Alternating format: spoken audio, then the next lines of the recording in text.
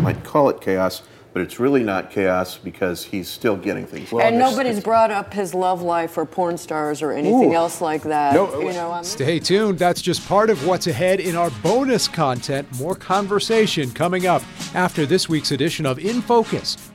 Exploring the issues that matter most in Indiana. This is In Focus with Dan Spieler. Good morning, I'm Dan Spieler. Just days after the State of the Union, all the talk in Washington surrounds this controversial memo about the FBI and the Russia investigation. And today we're getting reaction from Indiana lawmakers and getting their thoughts on this past week's State of the Union address. The state of our union is strong because our people are strong. That was the president Tuesday night in his first State of the Union address. But for much of the week since, the focus has been on this back and forth between the president and the FBI and Congress. This controversial memo from the Republican chair of the House Intelligence Committee released on Friday, the memo alleging bias against the president. But Democrats say it doesn't tell the whole story. As that memo came out Friday, I spoke with Indiana Congressman Andre Carson, a Democrat who's a member of that Intelligence Committee. This week I also spoke with Republican Congressman Jim Banks from Indiana. I read the memo. I thought the memo was significant enough that it should be released to the American people, that it raised some serious questions about some of the investigations of the 2016 election, and there should be accountability applied to those who were involved. But saying that, in no way do I think the memo minimizes the ongoing Mueller special investigation of Russian collusion in the 2016 election. I think that investigation remains important, and I'm hopeful that it will come to a conclusion in the near future, and that report and that investigation will be released to the American people as well. But this particular memo that we read over the past week does provide some startling details that as well should be made transparent to the American people, and let them decide for themselves what the next step should be and what type of accountability should be applied. Well, I'm disappointed. I think the memo is misleading, which is why the Democratic memo, the counter memo, can provide some context to a degree and levity to the issue. But ultimately, I think that this Republican memo is a political ploy to, one, protect their caucus in an election year, and to ultimately protect the president. They want to minimize the Mueller investigation to the point where these FISA requests that were made a while ago will look like a mere attempt at opposition research, when in fact there has been credible evidence to suggest that the Russians have had contact with members of the Trump campaign, and the Russians were intent, and it's been proven that they interfered in our elections, and they're likely to interfere in the 2018 elections. We also heard this past week the administration may not be implementing some of the Russia sanctions you voted for in Congress. What was your reaction to that news? I'm deeply troubled by that news. The Congress did vote to apply strong sanctions on Russia for a number of different reasons, from their intrusion in our election process in 2016, which is undisputable. In terms of big picture, we all have an objective, and that objective is to make sure our taxpayer dollars are put to good use and that our national security apparatus is safe and sound and whole. And I think what this does, I think it muddies the political water, it fans the flames of disillusionment, and it provides cover, or attempts to provide cover, for a president who has been critical of the intel community, critical of the FBI, and I think his criticism is rooted in a deep fear that those folks are trying to make a connection between his campaign and the Russian government. Speaking of the president, I also want to get your reaction to the State of the Union, the president chiding Democrats for their lack of applause. What's your reaction, and what did you think of the speech? Well, I thought it was a standard speech. I thought that his job numbers were misleading, particularly as it related to job numbers across the spectrum, and specifically African American job numbers. Those improvements were made, obviously, under the Obama administration. But in terms of his criticism about applaud, I mean, look, when President Obama spoke at his State of the Unions, I attended them. My Republican colleagues, they didn't applaud much either. All right, Congressman Andre Carson there. We're also talking about the race for Senate today. Senator Joe Donnelly officially filing for re-election at the Statehouse this past week, along with a group of Republicans looking to unseat him this fall. My job's to stand up for average Hoosiers, and so I have great faith in the common sense and the wisdom of the people of our state, and I'm more than happy to put the case before them. I'm laser focused on beating Joe Donnelly. That's what Hoosier Republicans want us to do. We're not going to beat Joe Donnelly by attacking each other, and you're going to see our campaign focus on taking the case to Joe Donnelly and working to bring change to the U.S. Senate. Do you believe you've been more of an ally to the president than Congressman Messer has? Well, the proof's in the pudding. There was one of us that was with the president when it mattered most, when he was running against crooked Hillary. So yeah, ally then, ally now, and we're always going to support the president as best we can. You've raised a lot of money as well. A good chunk of that is money you have loaned to your campaign. Yeah. How do you respond to those who claim you're trying to buy a seat in the Senate? Well, they'd have to know why nobody does this, and that's because if you don't commit to doing that significantly up front, the folks that do it for a living, like Rokita and Messer, they got all their money in a way that I'd rather do it my way. They got it from PACs and lobbyists and political insiders. All right, Braun also responding to this. Todd Rokita's campaign sending two people to the Statehouse dressed in Hillary Clinton and Barack Obama masks to highlight Mike Braun's record of voting in Democratic primaries. They also sent someone dressed in a milk bottle with Luke Messer's picture on it. Some backlash from Braun and others. More later, and more of our interview with Braun about all of this next Sunday. Right now, my colleague Matt Smith joins me to talk more about this Senate race and some interesting fundraising numbers and signature numbers about what the candidates have collected so far, how much money they've raised Some aggressive passes at each other, some passive-aggressive passes at each other. We saw in those, but the numbers, not only the signatures, but these fundraising numbers, you're talking about or you're not talking about, depending on what we saw. Senator Joe Donnelly, fourth quarter, raised $1.2 million. What we have to look at is this cash on hand, $5.3. Also keep in mind, Dan, as you know, he's had years to build up this war chest, so to speak. Among the Republicans, this is where it gets a bit interesting when we look at money. You talked to Mike Braun about this, $2 million in the fourth quarter. The interesting thing about this $2 million, about 1.75 of that came from himself. A loan to his campaign. To the campaign. Right. You asked him about that. He said, hey, this is what you got to do to compete, right? But he's catching up in terms of that cash on hand. Look at that bottom number as we look at the other two, Rokita and Messer, raising about $459,000 in the fourth quarter, $2.42 million on hand. And then when you look at Luke Messer, $2.43 million on hand, raising $430,000. The fourth quarter numbers for these two, not that impressive overly, analysts are saying, but it's this cash on hand that you have to look at between now those three as they really ramp up towards May. The candidates in Messer's congressional district running to replace him, Jonathan Lamb actually raising more money than Greg Pence in the last quarter as well, but a lot of that also coming from himself in terms of a loan to his own campaign. All right, thanks, Matt. Rokita and Messer were not on board when it happened, but check out what happened in Virginia this week. My head kind of went back into the seat hard, and my knee went into the front of the seat, or into the back of the seat. We were sitting behind. That was the scene Wednesday near Charlottesville. No serious injuries on this train, but the driver of the garbage truck they hit was killed in that crash. Republican lawmakers on board when it happened. Indiana Congressman Larry Bucshon and his wife, both doctors, helped treat people there at the scene.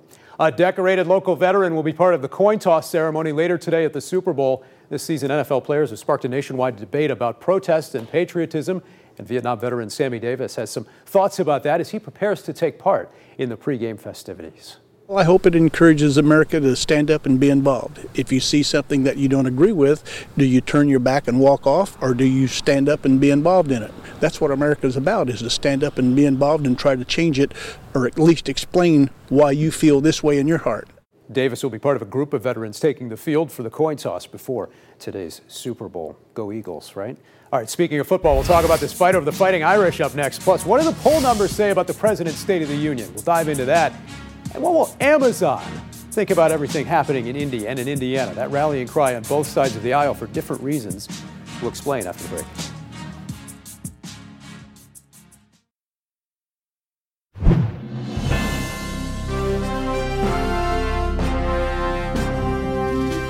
All right, Time to bring in our panel now. Tim Swearens is a columnist and opinions editor with our partners at the Indy Star. Republican Tony Samuel was vice chair of the Indiana Trump campaign. And Democrat Christina Hale, former state lawmaker and candidate for lieutenant governor in 2016. Let's talk about this memo and this fight between the FBI, Congress, and the president. All of this kind of overshadowing the State of the Union this past week. A lot of people talking about what's going to happen now with the FBI director, with the deputy attorney general. Will they resign or be forced out? This could be quite a situation here. Oh, it is quite a situation. I think that's how we need to appreciate it and approach it.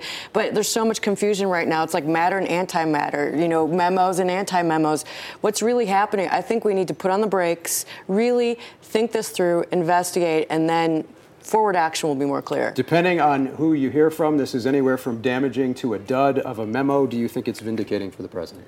I think it is. From the start, there's been a domino effect, and what we've seen is a year's worth of leaks and investigations and indictments, but not for what the purpose of the investigation was. There's no proof of Russian collusion, and you look back at that first domino, and it came from these FISA warrants that weren't justified. There was a tainted procedure at the top of the FBI that led to those first FISA warrants being issued, and the public needs to know about that. It's a good thing Tony, that this many came leaks out. from within the administration itself as well. And from the FBI and from James Comey. So legitimate questions about how the FBI and DOJ handled the investigation before the FISA court. It looks like based on the memo, they weren't nearly as transparent as they should have been. With that said, however, it does not mean that there were not troubling connections and communications between the Trump campaign and the Russian And government. Congressman Banks made that point, the Republican congressman. It doesn't mean that nothing has been proven yet. So, I mean, we've gone on this for more than a year now, or about a year, at a tremendous expense to taxpayers. There should be some kind of a limit, it would seem to me. I mean, they've had their time. There should be some kind of deadline to this. The public also has the right to know what the expense is. The American public is searching for integrity and truth and certainty, and I think we have to be very cautious and follow prescribed procedure and take our time finding that truth. Would be fascinating to know what Dan Coates has to say about all this. The former senator is now the director of national intelligence. Part of these discussions this week. It would be fascinating. I'm not sure he's going to be. No, he's not going to be out there in the public eye. Maybe he shouldn't be, but it would certainly be fascinating to hear his thoughts. All right, hard to sort all of this out. We will continue to try. As for the State of the Union, certainly Tim, Tony, Christina, all of this news seemed to overshadow a speech that was fairly well received on Tuesday night. It was well received, and it was a good speech from the president. Now, always with President Trump, you wonder what's he going to tweet tomorrow that will undercut any good momentum he has from the speech. Some numbers here from a CBS News YouGov poll taken after the State of the Union show that among people who watched the speech, 75% approved of the speech, just 25% disapproved. But it also shows while 65% say the speech made them feel proud, 35% said it made them feel safer, 14% said it made them scared, 21% said it made them feel angry. When you look at who actually watched the speech, party identification among those who viewed it, mainly Republicans, some independents, not all that atypical of State of the Union speeches, which tend to be viewed most by the president's party. Tony, what did you make of Tuesday night? I think Nancy, and these numbers. I think Nancy Pelosi and some of her Democrat colleagues that refused to clap and refused to sit up voted quite a bit to get to that 21% angry number. But I really, to be serious about that, I think there were two things to the speech. One, the president showed a great message and a great message of unity going forward, but also the successes that the American people have seen in its first year. And then the second story to this is just how angry the Democrats looked. I think it really showed them in a terrible light, and I think it's going to hurt them down the road. Did this speech put Democrats in a box somewhat? I don't think so. I mean, this is very typical behavior for these kinds of speeches. I mean, you look at the state of the state in the Indiana Statehouse. Much of the same behavior tends to happen. And it's just, what team are you on? But I will say, he did enjoy a moment where he felt presidential, and more people than not kind of were feeling that. And I think the American people wanted to enjoy that longer than they got to, because right away, the president dialed back onto Channel Crazy. Well, he did chide Democrats for not applauding much during the speech, but we did see Tuesday night one Indiana Democrat who was clapping at times. We no longer tell our enemies our plans. And right there you see Senator Joe Donnelly, one of the only Democrats in that cutaway shot who is clapping. He was seen at another point in the speech clapping as well. Clapping because he wants to or because he has to in a re-election year? Well, I don't even know that he thought anyone was particularly watching. I mean, he's his own man, and he does the right thing, does his homework, and I think if he felt moved to clap, he was going to do it. What do you guys make of that? It struck me as a polite clap, not a particularly enthusiastic clap.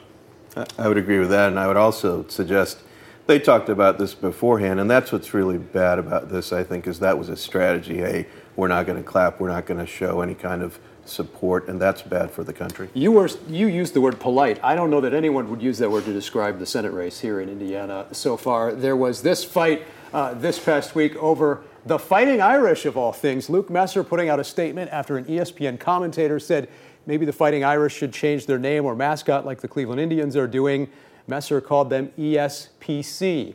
Senator Donnelly's campaign said Messer was, quote, only seeking attention, and said anyone looking for a senator who will be a good steward of the Fighting Irish's legacy will probably vote for the two-time graduate of Notre Dame, Joe Donnelly. Silly season may be here. Extremely silly season. Meanwhile, we have a $20 trillion national debt. We have ongoing tensions with North Korea. We have all sorts of serious problems, and this is what Luke Messer wants to talk about? I think you're so right. I mean, what next? Does he think we have to rebrand Lucky Charms? You know, let's talk about what really matters. Well, let's talk about this Senate race. What did you make of some of the fundraising numbers that came out? Mike Braun lending his campaign a lot of money. He basically has as much in the bank now as Messer and Rokita, and has more signatures collected at this point. Well, and I think from recent polling that I'm aware of, it's having an effect, but more so in catching Luke Messer. And I also think, spending your own money is, what he's decided to do, and it's effective to a certain point, but with 90-some days left, I just don't think it's going to be enough. All right, we've got to move on to some developments at the Statehouse this past week on the review of Indiana's Department of Child Services. The new director speaking for the first time, also talking about two recommendations from that firm investigating DCS. And also this week, the latest effort to pass a hate crime bill failed at the Statehouse. Indiana's hate crime law was repealed back in 1977 as part of an overhaul of the criminal code. All of that and other issues like RFRA from a couple years back, leading some outside groups to call for Amazon to leave Indianapolis off its list of potential cities for its second American headquarters. Tim, your colleague Matt Tully, writing in the Indy Star this week, oh no, but what will Amazon think?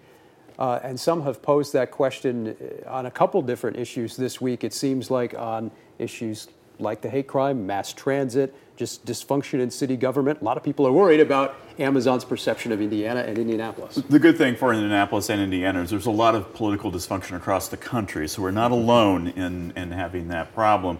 I will say, though, on a serious note, that the failure to pass hate crimes legislation is really inexcusable. That's an easy fix. It's the right thing to do. 45 other states have already done it. And it may have had the votes, but they didn't take it up for a vote. But yeah. Yeah, it's unconscionable, really. Only one of 5 other states. Why? All right. Not good enough. We mentioned some of the dysfunction in local government, and we talked about that this past week. City Council President Stephen Clay firing council staff attorney, clerk, and assistant clerk, something his opponents say is illegal. They feel he's doing it to save his presidency, with a vote pending on that in the coming days. Clay saying that he felt he had every right to make that move. Hard to know where this saga goes next for local Democrats. All I can say is drama, drama, drama. Once again, I think what we have to keep in mind, the needs of the people. We've got potholes, we've got violence, we've got a lot of practical things before us, and the last thing people care about is playing politics. The mayor got zinged. He was called Pothole Joe this past week by Jim Merritt for all the potholes. Potholes are bad, and the silliness on the council is again inexcusable. Yeah. In the fact that I want, as an Indianapolis resident, I want to be able to drive to my office without losing my car in a pothole. I want my wife and children to feel safe on our streets. These are serious problems that need to be addressed, and the council is immersed in simply partisan politics. All right, we got to leave it there. We'll be right back after this with much more, including a look at Tim's series in the Indy Star. Really hope you've had a chance to check out the Indy Star this week. The series Exploited, a 10-part series on human trafficking, launching this past week on IndyStar.com. Our colleague Tim Swearens has been behind that project. You guys posted yet another heart-wrenching video on the site this week. Here's a preview of what's coming your way later this week. I was at a home for child trafficking victims in Mexico when the girls who lived there lined up to greet me. They shared their ages and their dreams for the future. 12, 14, 15-year-olds. One wanted to be a teacher, one a lawyer, one a hairstylist. And then it came time for the last girl in line to introduce herself. She was standing beside me and I looked down at her and she looked up at me. And she said she wanted to become a veterinarian and that she was 6 years old. More of this heartbreaking video coming your way later this week at IndyStar.com. Tim, what has the reaction been so far, and what else will we be seeing this week? It's been a very strong reaction, and this coming week, we're sharing what I call the small things column, and it's about the 6-year-old, and a 6-year-old so young that she needs training wheels, but she's not too young, too old to be a sex trafficking survivor. Christina, I know it's an issue you've worked on in the past in the state legislature as well. It's something probably people don't want to talk about or even sometimes hear about, but it's so important to know that this happens around the world, even in Indiana. It's happening here in Indiana all the time. In fact, 1 in 6 girls by the time they graduate from high school here in happy, wholesome Indiana are raped or sexually assaulted by the time they leave school. We have growing rates of children aged 0 to 5 reporting at emergency centers and urgent care clinics with raging sexually transmitted diseases. This is happening. It's a health problem, it's a public safety problem, and it's right here in Indiana. We'll keep watching for your series Exploited at IndyStar.com this week. Back right after this. Stick around. All right, we'll wrap it up with this week's winners and losers. Tim. President Trump for a solid State of the Union speech is a winner. Loser, Indiana Senate for killing hate crimes legislation once again. Tony. I'm agreeing with Tim, my winner, President Trump. A very inspiring speech, I thought. Christina? Tim Swarns, thank you for his important work on the topic of human trafficking. We all echo those sentiments, and we thank you for joining us this week. We'll see you again next Sunday in Focus. Have a great weekend.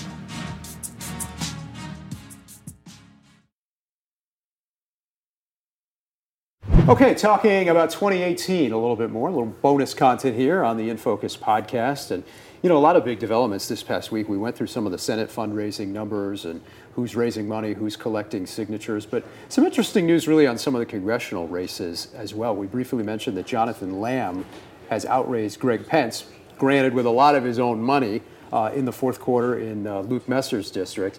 But also in the 9th district, I know you'd wanted to talk a little bit about the congressional race. Down in that 9th district, Liz Watson has now outraised Trey Hollingsworth for the second straight cycle. Do Democrats have a chance there?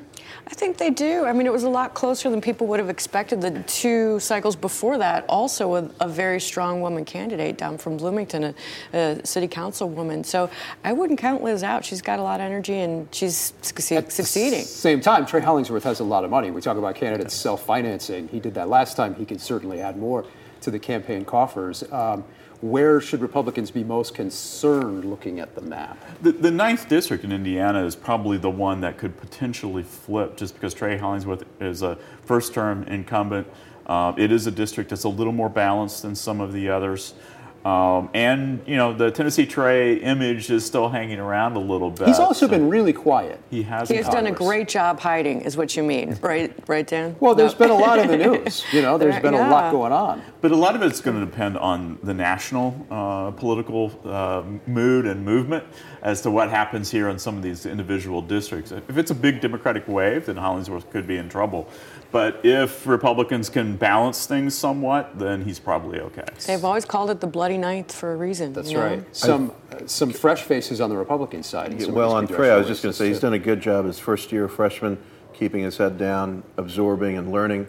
I think you'll see more of him this year. And I think as far as the Democrat wave, I just have a strong gut feeling with things that are happening now, they're going to be running more towards the Republican side of things as far as the jobs, all of the jobs that are being created and the bonuses and the increase in wages that we're seeing from companies. That's going to have a mega effect on the voting public. You know, we talked about the State of the Union and that perhaps putting the Democrats in a box somewhat.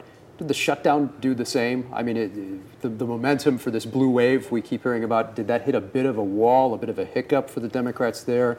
And how do they move past that now in this moment where it seems like the Republicans might be scoring some winning points on messaging? What I think is really interesting is that we're constantly accelerating this news cycle. And it just does not stop. Hours. There's always so much to talk about. Yeah. And do you know the latest, what's happening with this memo? So I think that is going to have an effect, just the volume that's coming through, and no one can predict it. And I think the American people, too, just want some solid ground to stand on, to say, like, hey, I want to be able to count on this. No more drama. But, you talk about national politics having a big effect on Indiana. We saw that in 2016. Everybody thought Evan Bayh was going to win the Senate seat. And a lot of people thought that John Gregg was going to be governor, thought you would be the lieutenant governor. And some people did, Dan. I did. I think your point is a good one as far as Democrats stumbling, starting with that the shutdown, now how they reacted to the speech. Also, looking forward, President Trump has put out a great plan for infrastructure and for immigration reform. They're not reacting well to that. That it's just going to be a cycle, I think, and that's why I say by the time the 2018 election comes around, people are going to realize. Hey, and let's stop just talking about domestic policy. How about foreign policy? How about, people thinking bombs might be coming over from North Korea? At the same time, we're 9 months out from the election. Well, it's a long way away. There could be a lot happening. I think he's by then. handling that situation really well. Look at what's happening with the Olympics. It's a long way off. We talk about, did the shutdown hurt Democrats, or did they hit a wall on momentum? But at the same time, while people say the speech went pretty well Tuesday night, you also hear people saying, look back at the last year, there has been a lot of chaos in Washington. Yeah, absolutely. 2017 was the year of chaos in our political environment, and we'll see what happens in 2018. It's still early in the year. Again, I think the chaos is caused by folks on the left, media and Democrats, coming up with just everything they can to bash the president. You don't think he's caused any chaos? He's kind of a chaos guy, right? He's proud of causing chaos. If it was true chaos, you wouldn't see the great numbers we're seeing in the stock market.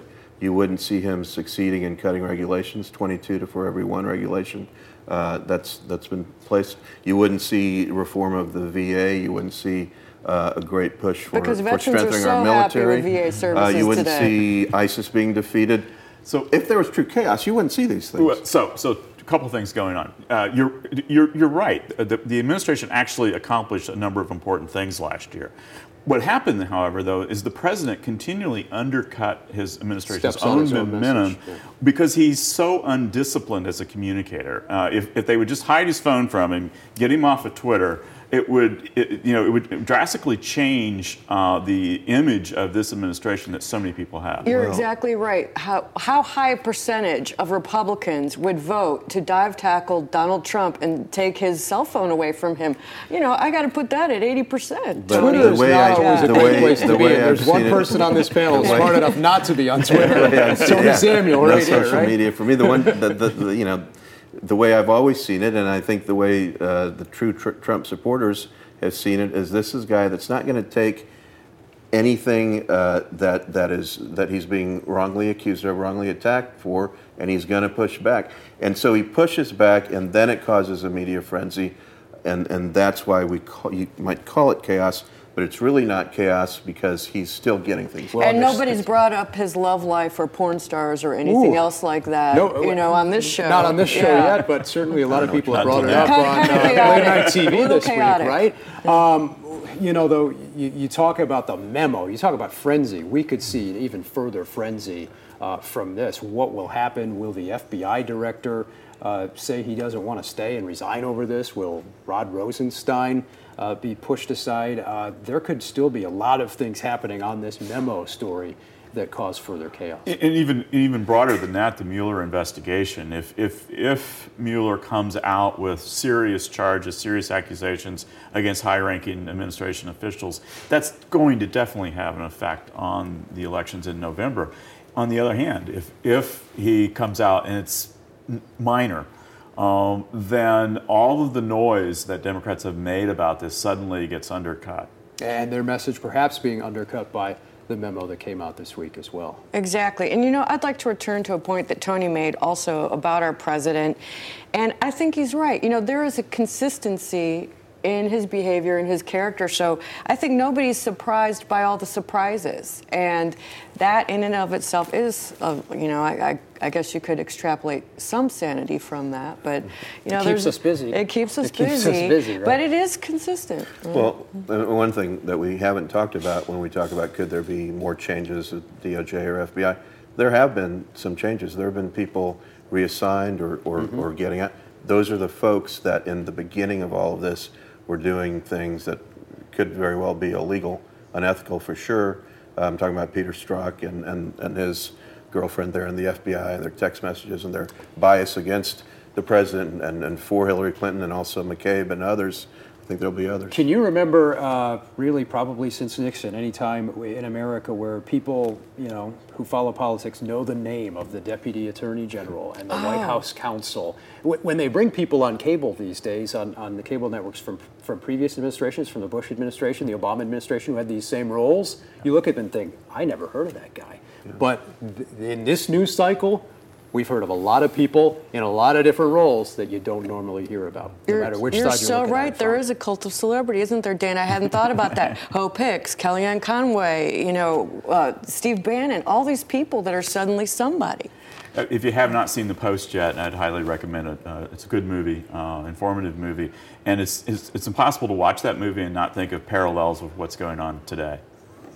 All right. Except that with that, I thought you might have won. With that, there were, there the media wanted transparency. Here, the media is attacking folks on the Republican side for putting out the memo and looking for more transparency. I think the media always DOJ wants and to, transparency and wants to see what's out there. You do hear Democrats calling for the release of their memo to get the full story on it. We'll see where it all goes next. Yeah. Thanks for joining us in Focus on the Go. We'll see you next week.